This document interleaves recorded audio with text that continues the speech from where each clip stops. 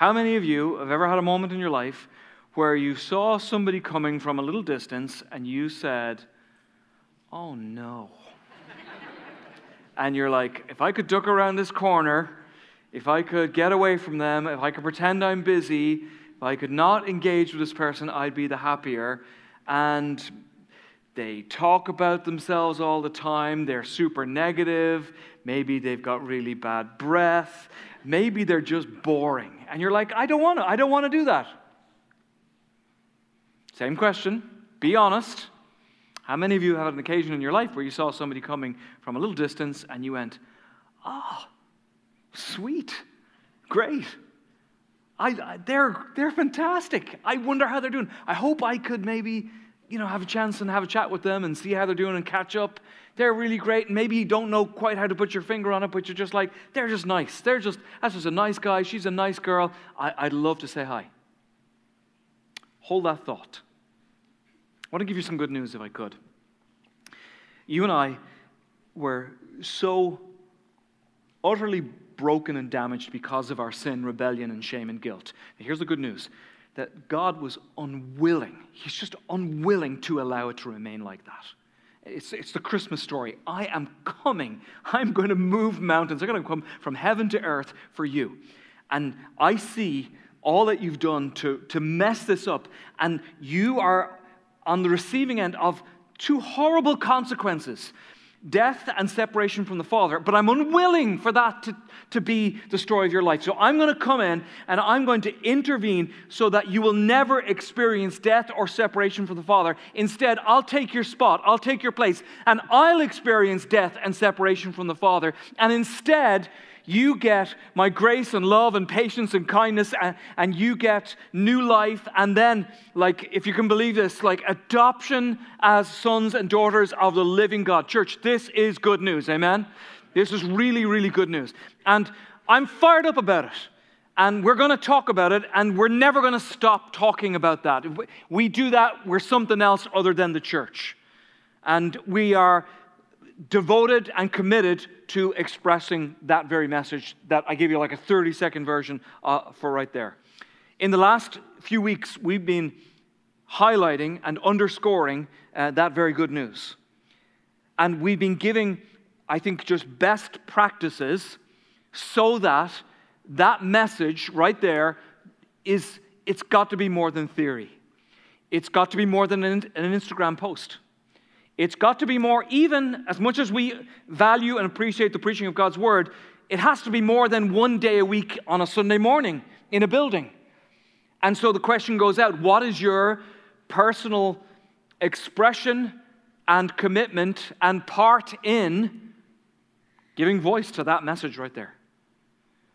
And statistics show us that those who follow Christ, generally speaking, in the United States of America, simply are not sharing that at all. Ever. 2 weeks ago, we highlighted a best practice of the gospel, that being hospitality. And I hope that your hearts and your homes are open to people, friends and family, but maybe even strangers. They'd be on the receiving end of that kind of warmth from you. Last week, we deliberately talked about the power of just leveraging something as simple as an invitation. And how that can be powerful, that we've all been on the receiving end of an invitation. Do you want to come to this thing? Would you like to hear this? Do you want to come to Christmas Eve service? Do you want to come to Easter? Something like that. This week, what I'd like to do is I'd like to share a best practice of the gospel with you. I think it's very simple. I think it is tremendously powerful. If I could put it in the form of a question, I would simply put it like this to you. How do I look? How do you look? Somebody sees you coming from afar. Yes or no? Oh, sweet. Or, I'm going to duck around this corner here. How do you look? And I'm not talking about your clothes. I'm not talking about your cologne. I'm not talking about your hey dudes. I'm not talking about your muscles or your makeup. I'm talking about your person. How do you look? If I could take that from a question and put it in the form of a statement, a best practice of the gospel is quite simply a beautiful life. Is the life that you're living, is it attractive to other people? Do they look at you and say, I'm actually drawn to that? Maybe they wouldn't say it, but they are. I don't mean a charmed life. Ever met a person who doesn't seem to have a problem in the world? Everything just goes easy for them? That's not what I'm talking about. And if that's you, good for you. I'm talking about a beautiful life. Somebody sees you coming. Oh, she's fantastic. That guy's great. Oh yeah, I'd love to hang out. That'd be so good. They see you coming. Nobody's ducking around the corner. Why? And it's not that you're just some nice person. It's not that at all. It's that you are so attuned to this mercy and grace that you have received from Jesus Christ that it literally changes your demeanor. That it creates in you this gentleness, this tenderness, this loving way about you, because you are in, I think, a sense of humility so filled with wonder and gratitude that you're just not like everybody else, and somehow that shows on your face. Like it's visible.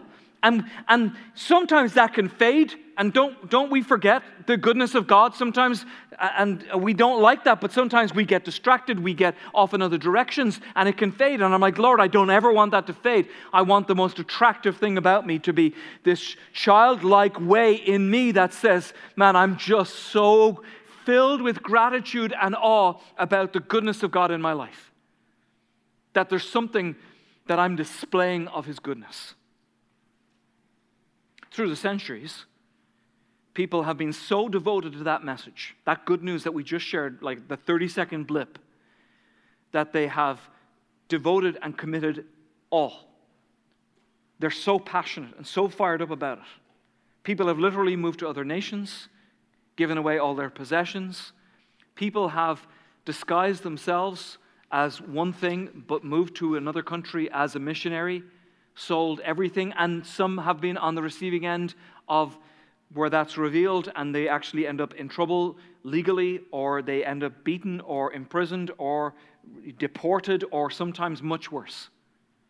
Let me give you just a tidbit of one or two little pieces of some church history here. In the year AD 104, it was known as the third persecution. It was a third wave of persecution under a gentleman by the name of Trajan. And I want you to see a description in here of the beauty of how the lives of Christians were described, but in the context of you live like that and you're in trouble.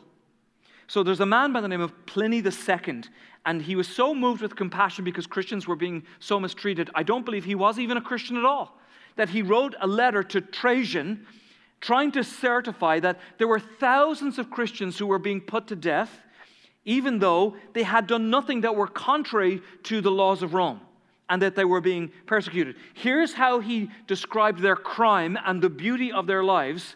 He says, they are accustomed to meet before daylight on a certain day to repeat their prayers to Christ as a God, and to bind themselves by an obligation. Not an obligation committed to wickedness. On the contrary, it is an obligation to never commit theft, robbery, adultery, never to falsify their word, never to defraud another man, after which is their custom to reassemble, and they partake in a common harmless meal. It's a beautiful life. It is a life of love and liberty. It's a life of caring for the people. Do you catch a glimpse of how they looked, the beauty of their lives? One other just little small tidbit from history. 2nd century Christians were devout, and they were living pure lives. They were putting on display for everybody to see the beauty of the gospel and the person of Jesus Christ, and yet they suffered again in their thousands. There's a gentleman in this same persecution. His name is Ignatius. I got to meet Ignatius one day in heaven. I got to shake this guy's hand. He blows my mind. I mean, I don't know if I'm anywhere near this guy. In fact, I'm not even close.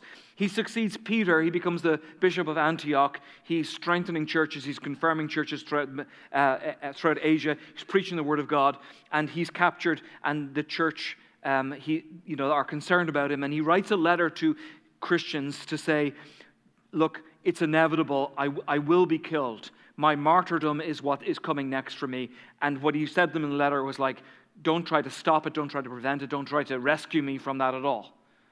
And I'd be like, yeah, please rescue me. I'd like that a lot, please. But he's going to die. He's going to martyrdom. This is what he says. "Now I begin to be a disciple." I don't know that I would say that. I'd be like, please get me out of here. Now I begin to be a disciple. I care for nothing of visible or invisible things, so that I may win Christ. Let fire, let the cross, let the companies of wild beasts, let the breaking of bones and tearing of limbs, let the grinding of the whole body and all the malice of the devil come upon me. Be it so. Only may I win Jesus Christ. And when he was thrown into the lions, this is what just blows my mind. This is what he actually said. I am the wheat of Christ. I'm going to be ground with the teeth of wild beasts, that I may be found pure bread. Was that on your mind? Your devotional this morning with Jesus, is that what you said to him?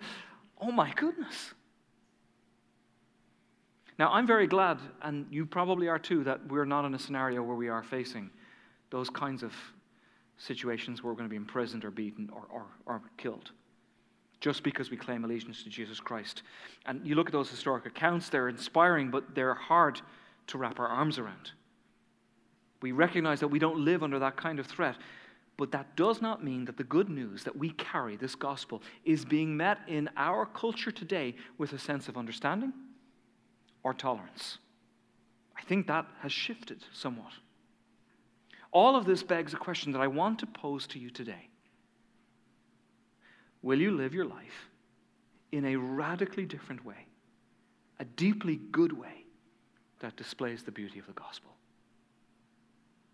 Somebody sees you coming, and just because of the way you live your normal life, they go, oh yeah, I want to be around that person. Something magnetic. And look, in our context, it may not be martyrdom, but to live in a deeply countercultural way that simply promotes this great love for people. That is a best practice for carrying and witnessing this gospel message. If you do that, here's the consequence. You will find yourself in situations that you will cause you to go, what on earth am I doing here? I mean it. If you actually live your life with an antenna for the gospel, not theory, not Instagram post, active, you're going to find yourself in conversations where you're going to go, why am I talking to this person? This is uncomfortable. This is crazy. What am I doing? You're going to find yourself in places with people, and here's the thing, we like the lazy boy and the remote. And that's not what gospel carrying is going to do for you. Several years ago, quite a few years ago, I was trying to minister to a young man. And I'm not joking you, he was a wild man. He was just wild, out of control man. And he had lived a life where he had got caught up with, in particular, with drugs and alcohol. He was a heroin addict. And he had hit rock bottom so many times that he had finally got to a place in his life where he's like, I've got to stop my self-destruction. And there was something in him that wanted God. And I was just trying to connect with him. And one day, very, very early in the morning, he woke me up with a phone call. Alan, I'm in trouble. I need you to come and get me right now. So I got up before everybody else was up, and I got in the car, and I found him in a motel in Detroit.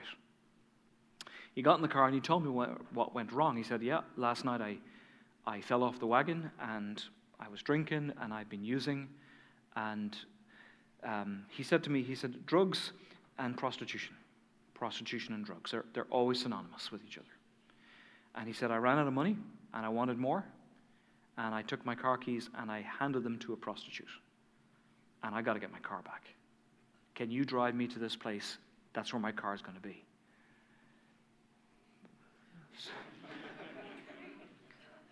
I never took this class in seminary. I don't remember. I don't have any notes on this one. Like, I promise you, I'm totally uncomfortable. I'm not in the happy zone here at all.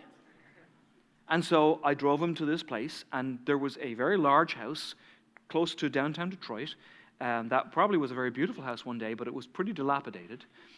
And he jumps out of the car. And there's this guy standing there, and I know this is ridiculously stereotypical, but this was like, I'm looking out the front window, and it was right there in front of me. He was talking to this guy. Does anyone know who Mr. T is? I've never seen so much gold on another person in all my life. He was just covered in gold, and I know that's such a caricature, but that's what he was wearing right in front of me, and he is a pimp. And they started screaming at each other and shouting. I mean, a slightly volatile conversation. And I am just wide-eyed looking at this thing like, how did I get here? What am I doing in the middle of this? Why is this happening in my life?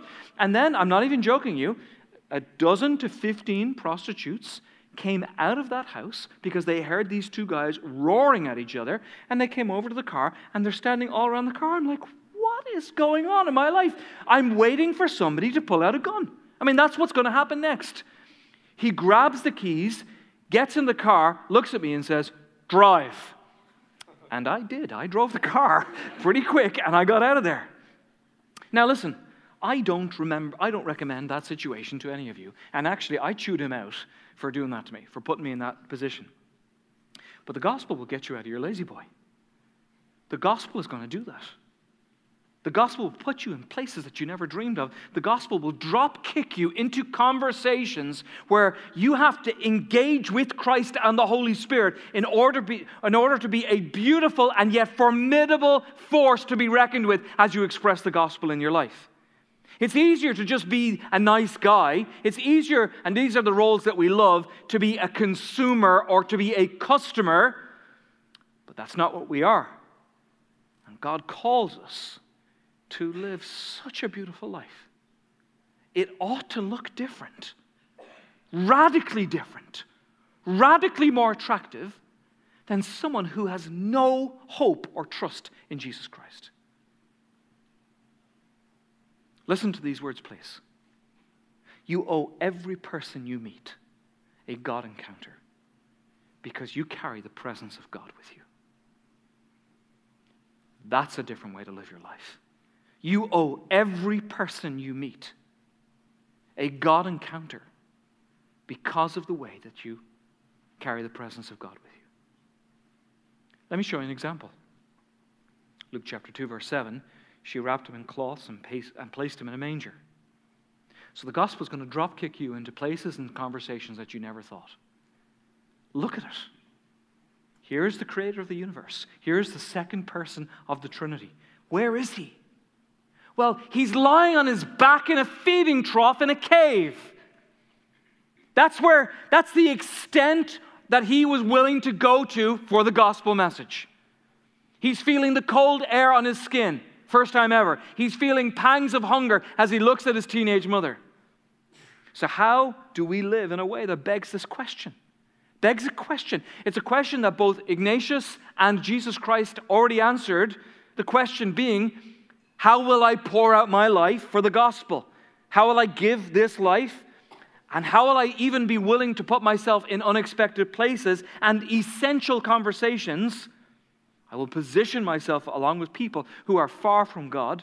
I will posture myself on behalf of people who have no hope. And here's how we do that. 1 Peter chapter 2, verse 11 and 12. Dear friends, I urge you then as foreigners and exiles. I've been called a foreigner for a lot of years. I urge you as foreigners. And so there's something that you would say, look, I get my nationality and I get my last name. Maybe you're a Smith or a Johnson, or whether you call yourself an American or an Irish person or a French person or whatever that is. But there's something that actually takes precedence where you say, actually, do you want to know where I'm from? I am of the kingdom of God. And my family of origin, actually, would you like to meet my family? I've got lots of brothers and sisters. I'm adopted into the family of God. Dear friends, I urge you as foreigners and exiles to abstain from sinful desires. And so here's a marked difference between you and just about everybody else out there. And so I get that sin is still knocking on the door, and sometimes we say yes to it, probably all too often. But the thing is, we're living a life where we're being transformed, and it will not have mastery over us, which wages war against your soul. We know that. We've experienced that. Instead, this is what we do. And look at this beautiful life. We live such good lives, even among these pagans, and that was not a derogatory term when that was written, that though they even accuse you of doing wrong, and they will, if you follow the teachings of Jesus Christ in this culture, you will be accused of bigotry, you will be accused as an unintelligent, unscientific person, but they would look and they would see your good deeds, not hear your sermons, not look at your social media posts, but they would glorify God on the day that he visits. Such is the beauty and character of your life. Again, I ask you this question. Will you live your life in a radically different way and a deeply good way that displays the beauty of the gospel? Which one are you? Best argument for Christianity? Christians. Or, worst argument for Christianity? Christians. Which one will you be? Oh man, I got to duck around the corner, not them. No, thank you. Self-obsessed, negative, cynical. That's everyone else. As a follower of Christ, if that's you, I call you to live a beautiful life. Which one will you be? When Christians are somber and joyless and self-righteous and smug and narrow and repressive, Christianity dies 1,000 deaths.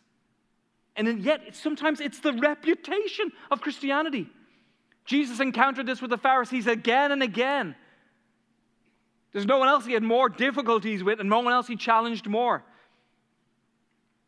Dallas Willard says, how many people are radically and permanently repelled from the way by Christians who are unfeeling and stiff and unapproachable and boring people, lifeless, obsessive and dissatisfied, always complaining about something. Yet such Christians are everywhere.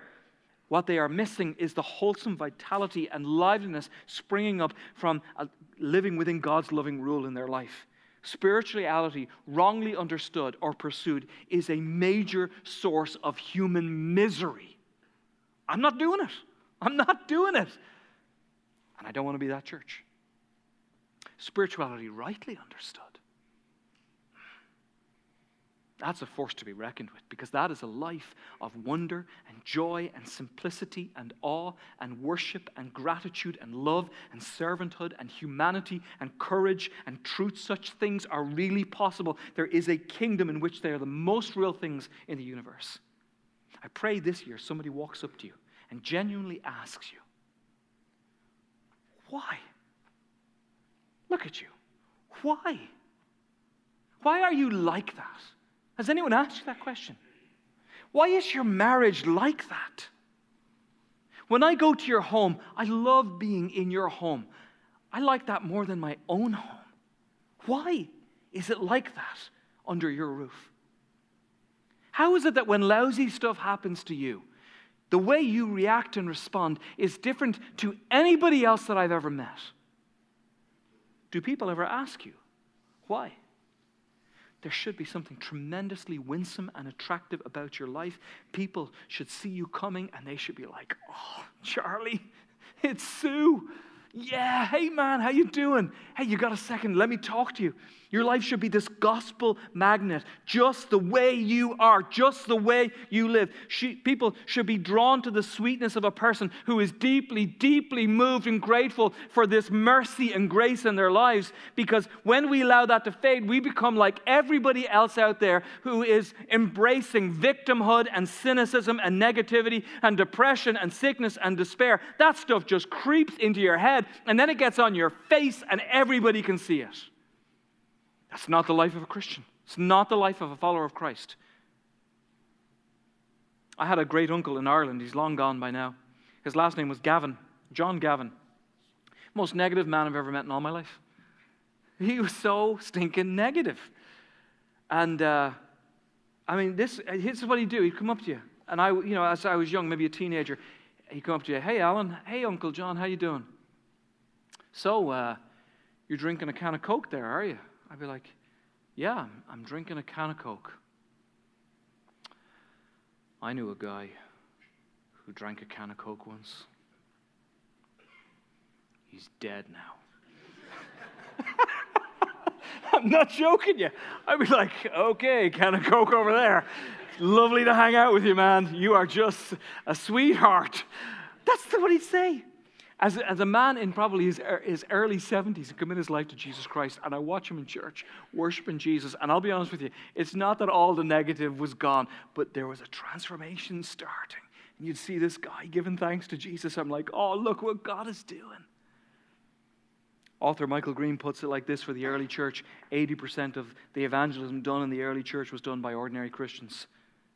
So not celebrity Christians, not Christian pastors, not global evangelists like Billy Graham. 80% was done by ordinary Christians just explaining their life to their friends and their family. This is a huge best practice. Just here's my life. You want to know why? I don't know if you've ever thought about this. Sunday morning at community church and all our campuses, I think it's supposed to be so attractive. I think it really is. I hope children come to the children ministry in all our campuses, and I know this for a fact, they're like, when can we go back, Mom and Dad? I love that. It should be that way. Why? Because this is the community of people who wave this flag that is the love of Jesus Christ. It's not supposed to be some dour, miserable experience when the people of God come together. We've got so much to celebrate, amen? And so we deliberately intend for Sunday to be an attractive experience for anybody, particularly someone who's hopeless and despair and in darkness. We want to roll out the red carpet and show them the hospitality of the family in the person of Jesus Christ. Here's my point. If you look at church history, and we just gave a little taste of it today, we know, even still today, but in history, we have centuries and centuries where the church was hidden. So you couldn't do what we talked about last week. You couldn't invite somebody to a Sunday experience that was attractive and full of life and full of people for fear that they would report you and you might be arrested or beaten or killed. So track with me on this. What if tomorrow we couldn't do this anymore? What if tomorrow the attractive Sunday morning community church experience was gone? And all that remained instead was the attraction of your life. That's all there was. Would the beauty of your life compel those who are far from Christ to draw near to Him because they kind of want to be like you? Do you see the challenge in carrying the gospel like this? And the word for all of this is witness. Acts chapter 1, verse 18. And you will be my witnesses. Jerusalem, Judea, Samaria, ends of the world, St. John's, Michigan, Alma, Michigan, Mount Pleasant, Michigan. The story has not stopped. So what do? We step into Christmas brimming with joy. I'm not talking about fake. I'm talking about genuine joy that is attractive. What do? We step into 2024 living the most endearing, winsome, beautiful lives, so much so, and this is my prayer for you, that people would actually come up to you and just say, why? And you'll say, do you want to know? Yeah. No. Do you really want to know? Yeah. Let me tell you about Jesus. This Sunday is a big deal, guys. 7 days from today. There are 3 things going on. It will be Christmas Eve. We'll have 11 services, an opportunity for the lost to hear the gospel. Number 2, last week we printed 2,500 invitations, and my goodness me, you guys gobbled them all up. And so we actually printed more, so as you're heading out today, grab a few, grab a handful, use them, give them away. And lastly, number 3, it really is a big deal what's taking place in Gratiot County. It is a massive deal. I want to thank you for your part in it. It literally would not be happening were it not for you. Thank you for being a part of Elevate. We're opening a brand new facility. It's not bricks and mortar, and we're glad of the bricks and mortar, but it's just another lighthouse where we're going to see for generations the promotion of the gospel in the person of Jesus Christ. So, church, I love you. God bless. Have a gospel-filled week.